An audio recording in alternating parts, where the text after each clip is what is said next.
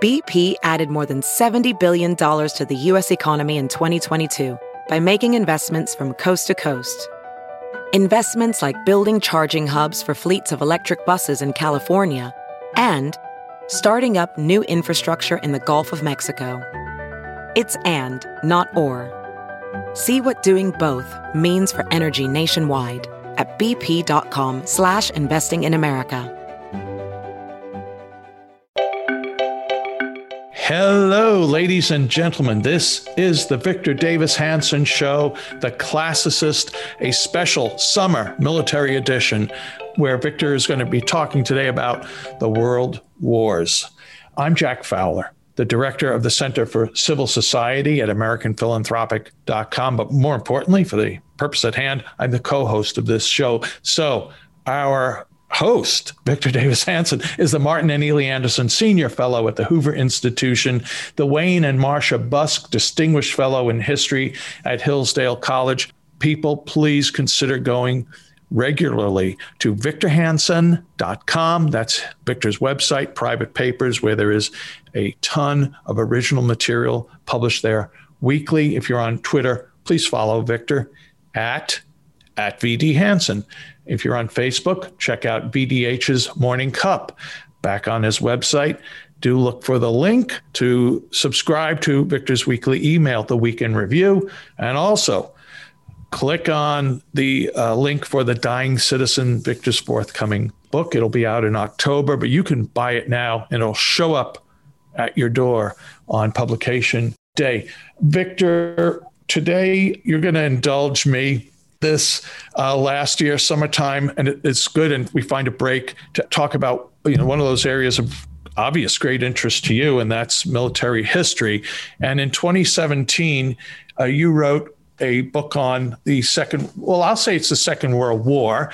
That's what people thought was going to happen. And of course, one would think like, oh, another book on Lincoln, another book on Churchill, another book on the Second World War.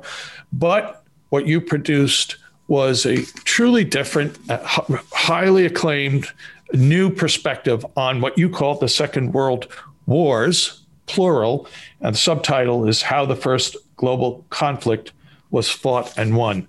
So on today's episode, we're going to talk about this book and about one of the wars.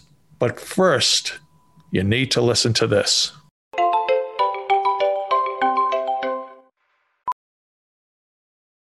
Welding instructor Alex DeClaire knows VR training platforms like Forge FX help students master their skills. There's a big learning curve with welding. Virtual reality simulates that exact muscle memory that they need. Learn more at meta.com/metaverseimpact. We are back with the Victor Davis Hanson Show, the Classicist. This is a military edition of the show.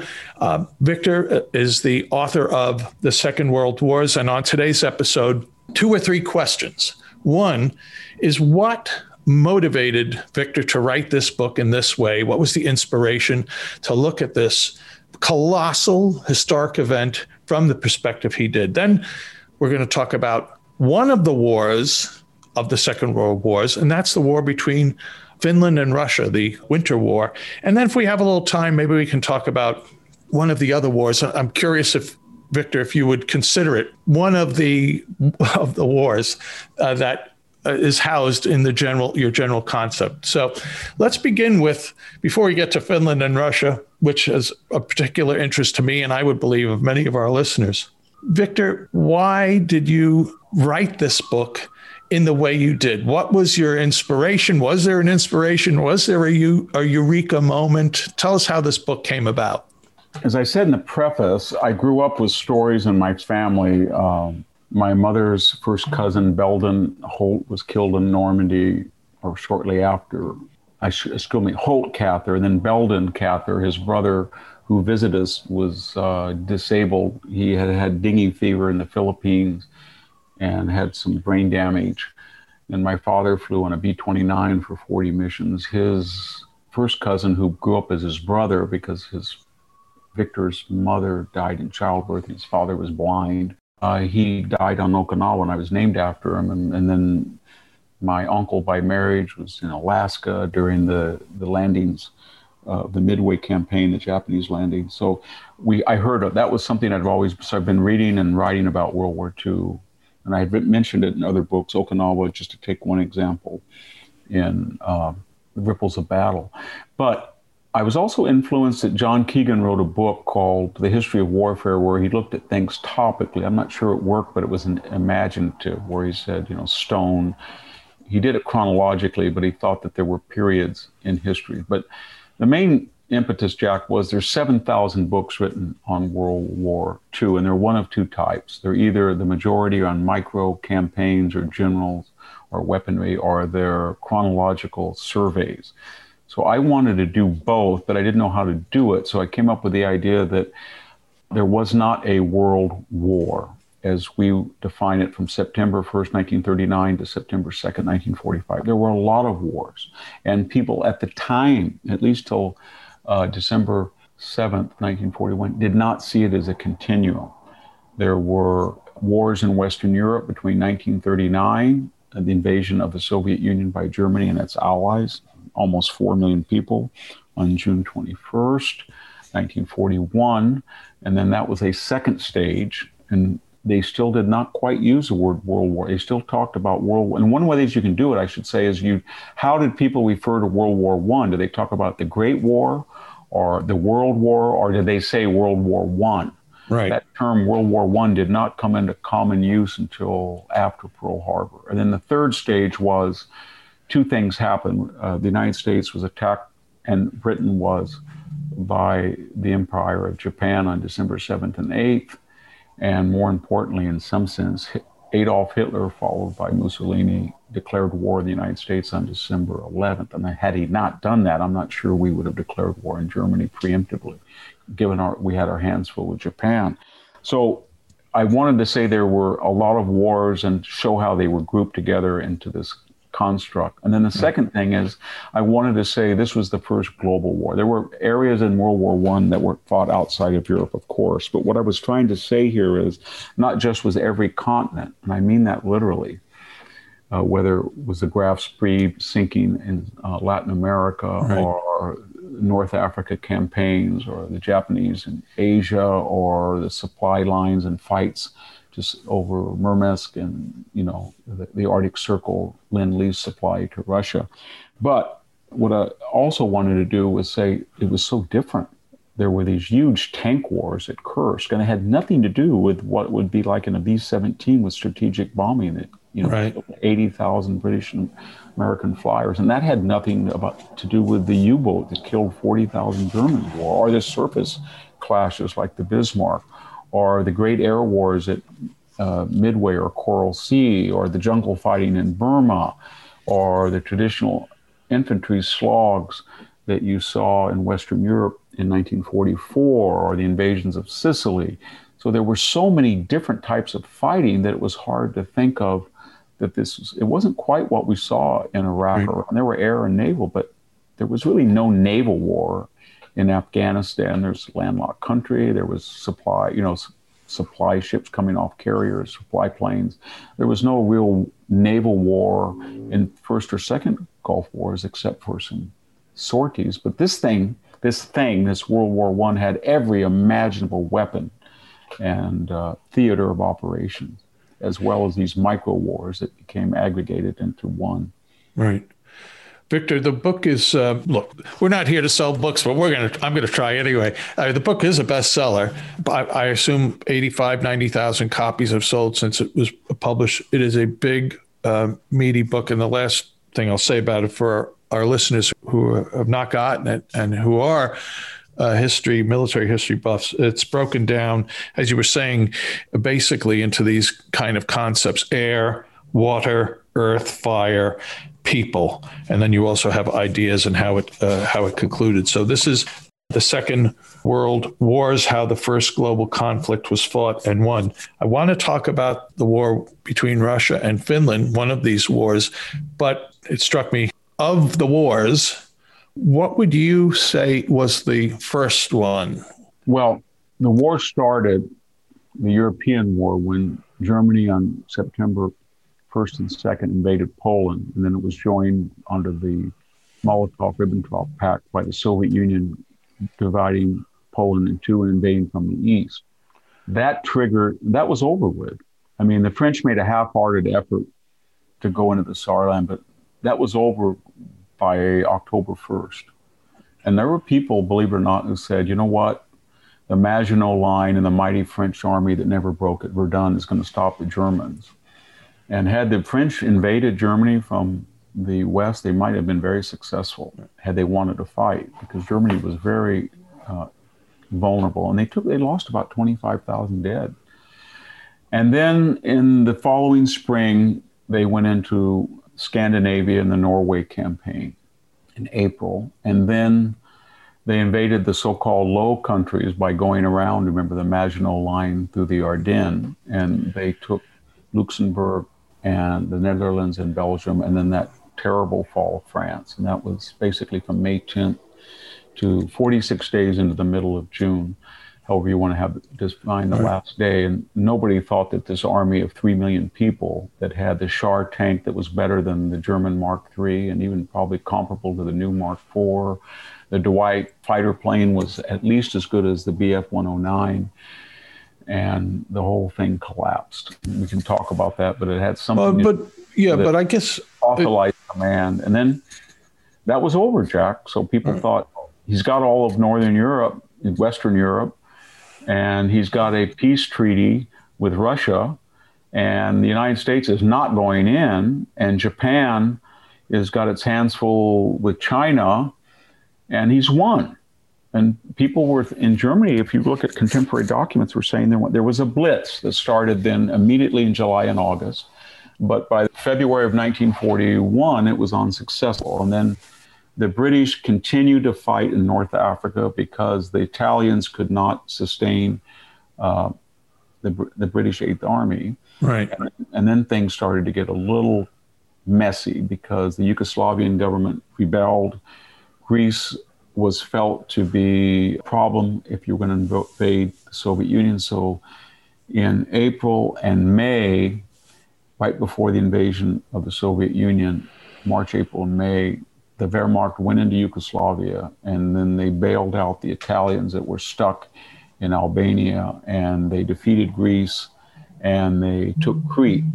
This has some importance because when they went into Russia a month later, whether or not that was delayed because of the weather, they were short about 100,000 crack troops and about 2,000 to 3,000 fighter planes and 1,000 transport planes. It would have been very handy.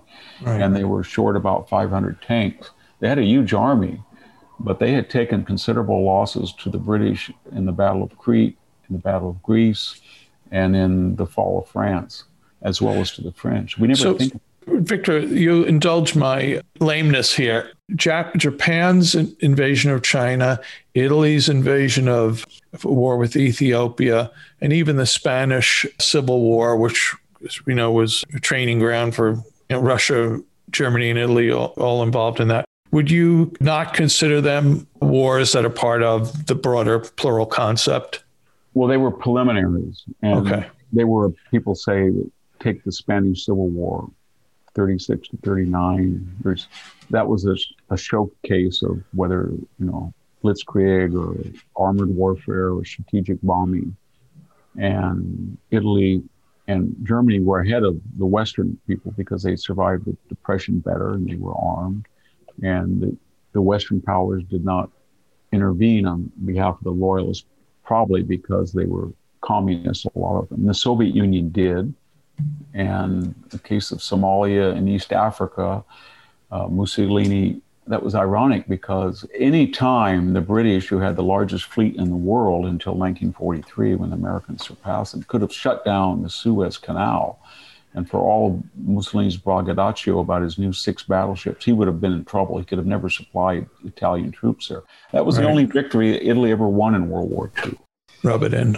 And and it was very brief, and they expelled the British from East Africa. Right. And so these wars were fought, but and in China, Japan, of course, the Manchurian War, and along the Mongolian border, that was important because right before the invasion of Poland, Marshal Zhukov was fighting the Japanese. Right. And along that border, and he was more or less successful. Japan, remember, had westernized out right before the Russo-Japanese War of 1905 and 6. And so they had parity in aircraft and naval forces with the West. What I mean by that is the Zero fighter or the Akagi or the Kaga aircraft carrier were comparable to the best of what, but they were way behind in terms of artillery, personal arms, machine guns, and armor especially.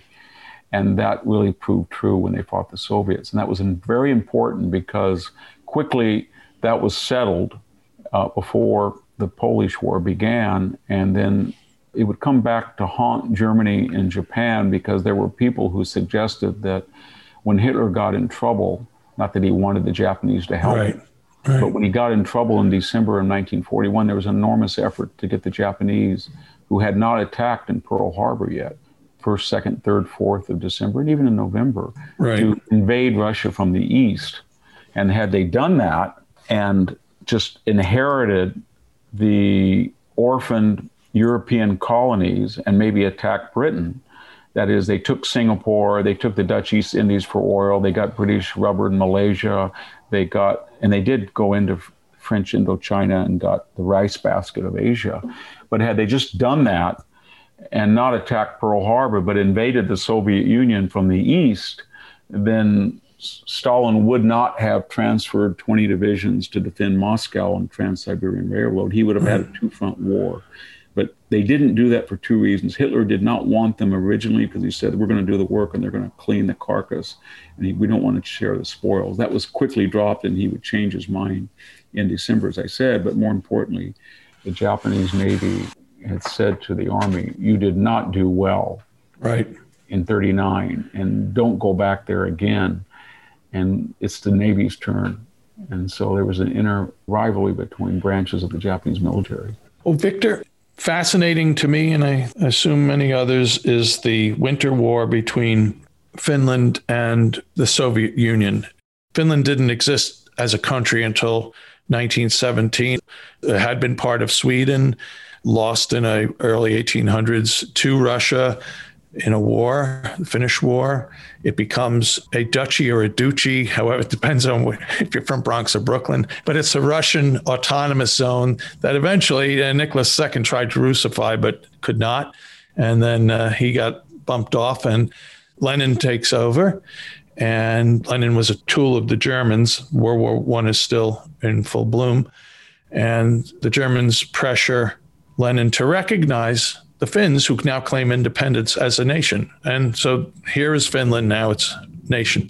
There was a civil war there of whites versus red, and the whites won. The whites were led by the famous General Gustav Mannerheim, who 20 years later was still the most important figure in Finland. But 20 years later, Finland is a nation that borders Russia's northwest.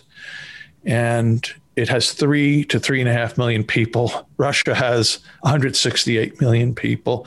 The size of the army, the amount of tanks, airplanes, it is comically out of whack what the firepower and manpower that Russia has compared to Finland.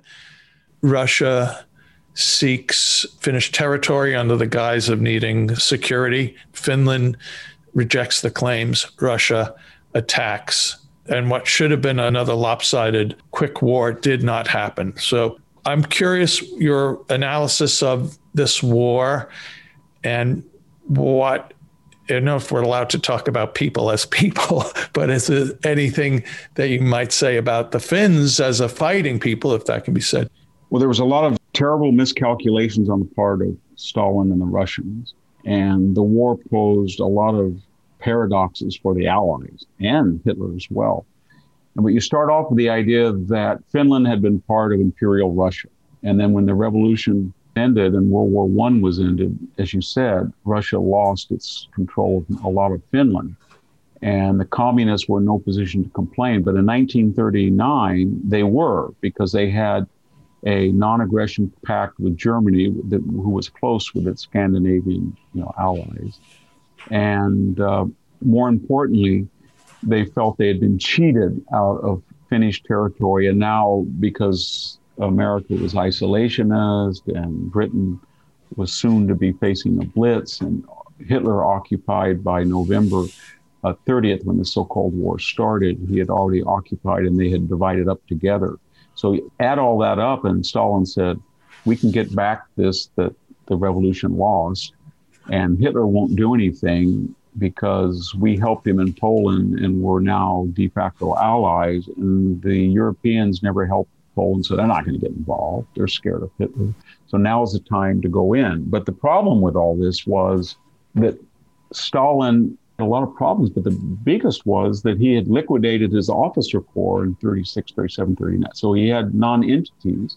They had a lot of bright ideas about training, but they did not have these weapons in full development, the T-34 tank, these 155 caliber guns, Katyusha, all that is in the design stage. And they're facing some guy called Mannerheim. You talked about him, Karl Mannerheim, who was an absolute genius. And more importantly, had been an officer, because in the Russian Imperial Army, he knew how Russians fought. He knew Russian fluently, and he was willing to fight. And he understood that this would have complications for Stalin because he was backed by Germany and he was backed by Britain and the United States, at least informally, because everybody wanted to stand up to the Soviet Union. And Hitler understood that, and yet Hitler didn't want to offend Stalin yet. So it was very hard to see who was supplying whom. But then basically from the end of November all the way into March of the next year, Stalin threw almost 1 million men into this very cold, wintry climate. And they were traditional Russian troops. Not that they weren't winterized, but they weren't winterized like the Finns were, who were on skis. They were defending their territory, not attacking. And when it was all over, they lost about 25,000 dead. I think the Soviets lost about 170,000. And that was very important because Stalin was forced then to concede and have a truce and take a small sliver of Finland. But it made a profound impression on Hitler. And he said to himself, when we had this idea to divide Poland, I got to my embarkation point quickly, and then I went through where I was supposed to meet the Soviets more quickly than the Soviets did. They didn't do well in Poland. They liquidated their office corps, and now look what they've done in Finland. They could scarcely beat the Finns. And everybody thought, well, the Finns are Scandinavian, Sweden is Norway, Denmark will be shortly overrun, and Norway was going to be emasculated. But the Finns were not quite like the rest of the Scandinavians. They were far more martial. They had a brilliant commander in Mannerheim. The guy lived, he was just indestructible. He lived into his 80s. And so that gave, I think, Stalin an unrealistic idea of how easy it would be. And once that he was rebuked, that was a very important event, because Hitler, when his generals said, do not go into Russia, some of them did. I know a lot of them lied later and said they didn't, but a lot of them did. And they said, why would you go in when they're supplying us oil and grain and et cetera, et cetera? And Hitler said, look, they can't fight in Finland. They killed their officer corps. They didn't fight well. It's going to be a rollover. So it had a lot of repercussions strategically for misreading history, as I should say. But they were courageous. And then when the war actually started, Mannerheim was very brilliant. So when he was in charge of meeting the invading German army around St. Petersburg, Leningrad. But he was very careful what he did. He said, we're only going to fight in occupied Finnish territory and help them take Leningrad. And as the Germans did very well they got there within 6 weeks, and they encircled the city. But had the Finnish been more offensive minded, they might have helped Germany take it. But they were very careful. And so while they had a 500,000 man army that was superb and protected the shoulder of the German army, they never actually went that far into Russian territory. So when Germany collapsed, Mannerheim was able to say to the Soviets, look, when you guys were down, we didn't take advantage of you. Our point is that you invaded us and you occupied our territory. Now, we're willing to make territorial concessions given our disputed history, but if you want to come in, even with your enormous power, we're going to do what we did in 39. Or if you give us our autonomy with some territorial concessions, we will be neutral in any disagreements that you have. So that was the deal that countries like we use the word Finlandization today, but they were not to be a member of NATO, like Austria was not to be a member of NATO. Right. And they survived as an independent country. Well, almost strategic brilliance and diplomatic, military, etc. I mean, it didn't end up being Bulgaria, right? But Victor, on the Russians' weakness in Finland, bouncing that off of the Russians' ability to easily handle the Japanese action in Eastern Russia, is the difference of doing well in one place and poorly in another all about General Zhukov, or were there other factors? The main difference was that the Japanese army was suffering from a victory disease in the 30s, and that is it was unleashed against Asian countries that were not fully equipped, or I can use that chauvinistic term, westernized, and by that I mean coordinated artillery attacks, close ground support. And the Japanese were. They had sent military advisors to learn from the German army, the French army. But the problem was that as an island country, all island countries, Britain was no exception, they specialize in air power and sea power. Not that they're not good on the land, but Japan was never able to fight a sustained war on the ground in China and win. I mean, they take over the whole country. They were good in island fighting on the defensive. But what I'm getting at is they were not comparable to a Western army very quickly. At the beginning, maybe. But if you look at tanks and artillery and ground support, just wasn't there. That is in contrast to the Navy. When the war started, Japan, at least in the Pacific theater, outnumbered the American fleet at Pearl Harbor and you could make the argument, was quantitatively better. By that, I mean their aviator corps was better, their ships were better, their ships were newer. The United States fleet was larger, but it was divided between Europe and the Pacific. So in the Japanese way of thinking, when they looked at their fighter craft and some of their dive bombers, they said, we have parity or even superiority. And so if we attack Pearl Harbor and we get in a war at sea and in naval warfare, but we don't get into a ground war, we're going to do really well. We do not want to get tied down again with the Russians, and we don't want to get tied down any more than we have to in China. Right. Would you say an exception to that is Singapore as a ground war, a battle? Is I don't know if that's a fair comparison, but Japanese army versus British army. That was a very strange campaign because it was an amphibious campaign. Remember, Singapore was this island city-state, and it was superbly protected with naval guns, permanent emplacements, but they were pointing out to sea. And they had the visiting Task Force X that was supposed to have a carrier, but it only ended up with the Prince of Wales and the Repulse. But those were the two of the most powerful British ships in the world. And they had Hurricane fighters that were placed there, and these fighters had done very well in the Battle of Britain.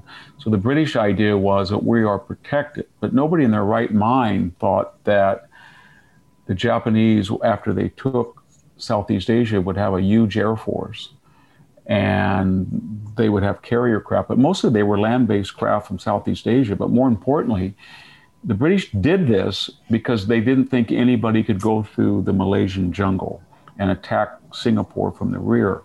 And the Japanese had practiced these types of tactics in jungle conditions, even though when they came out of the jungle and approached Singapore, they had about parity. There was only about 75,000 battle-ready troops left, and they were out of food and everything. But the British had no mechanisms to turn their permanent emplacements and pound them successfully.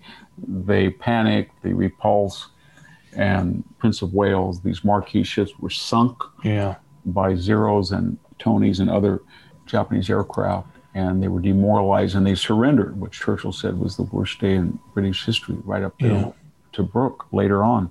But that was kind of, I don't want to say amphibious, but that was not a grind them down Western open terrain. It was infiltration through the jungle.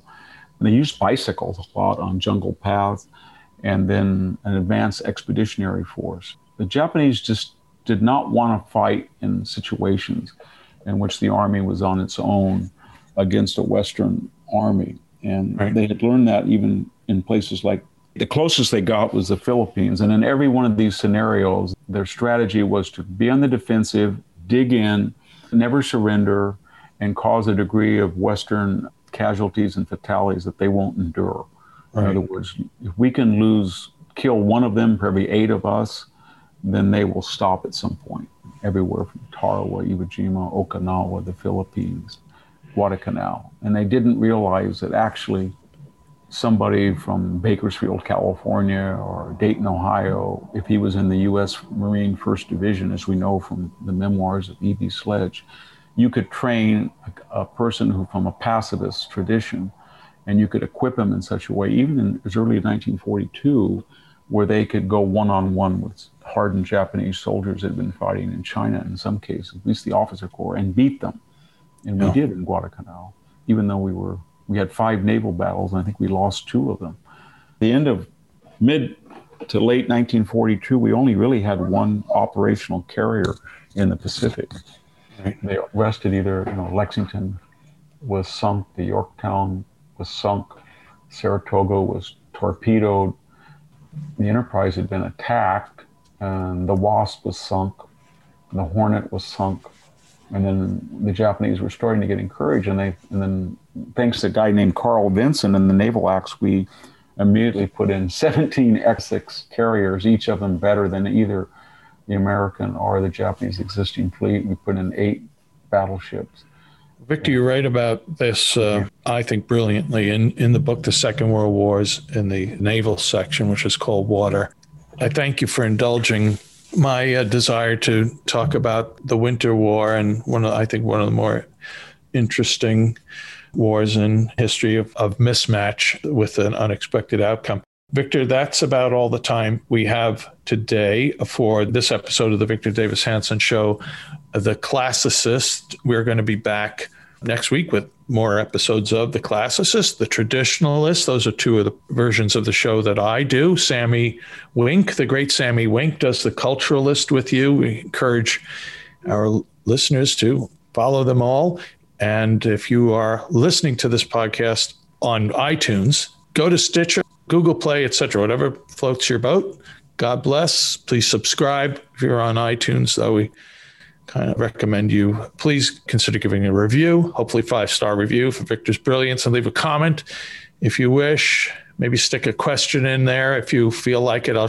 We read the comments, and if we can glean questions, we'll try to ask them. Again, the title of the book is The Second World Wars. You can find it on Amazon. A great book, great gift to someone in your life who likes military history. Victor, thank you very much for the wisdom you shared today, and we'll be back soon again with another episode of the Victor Davis Hanson Show, The Classicist. Thank you very much. Thank you, everybody, for listening again.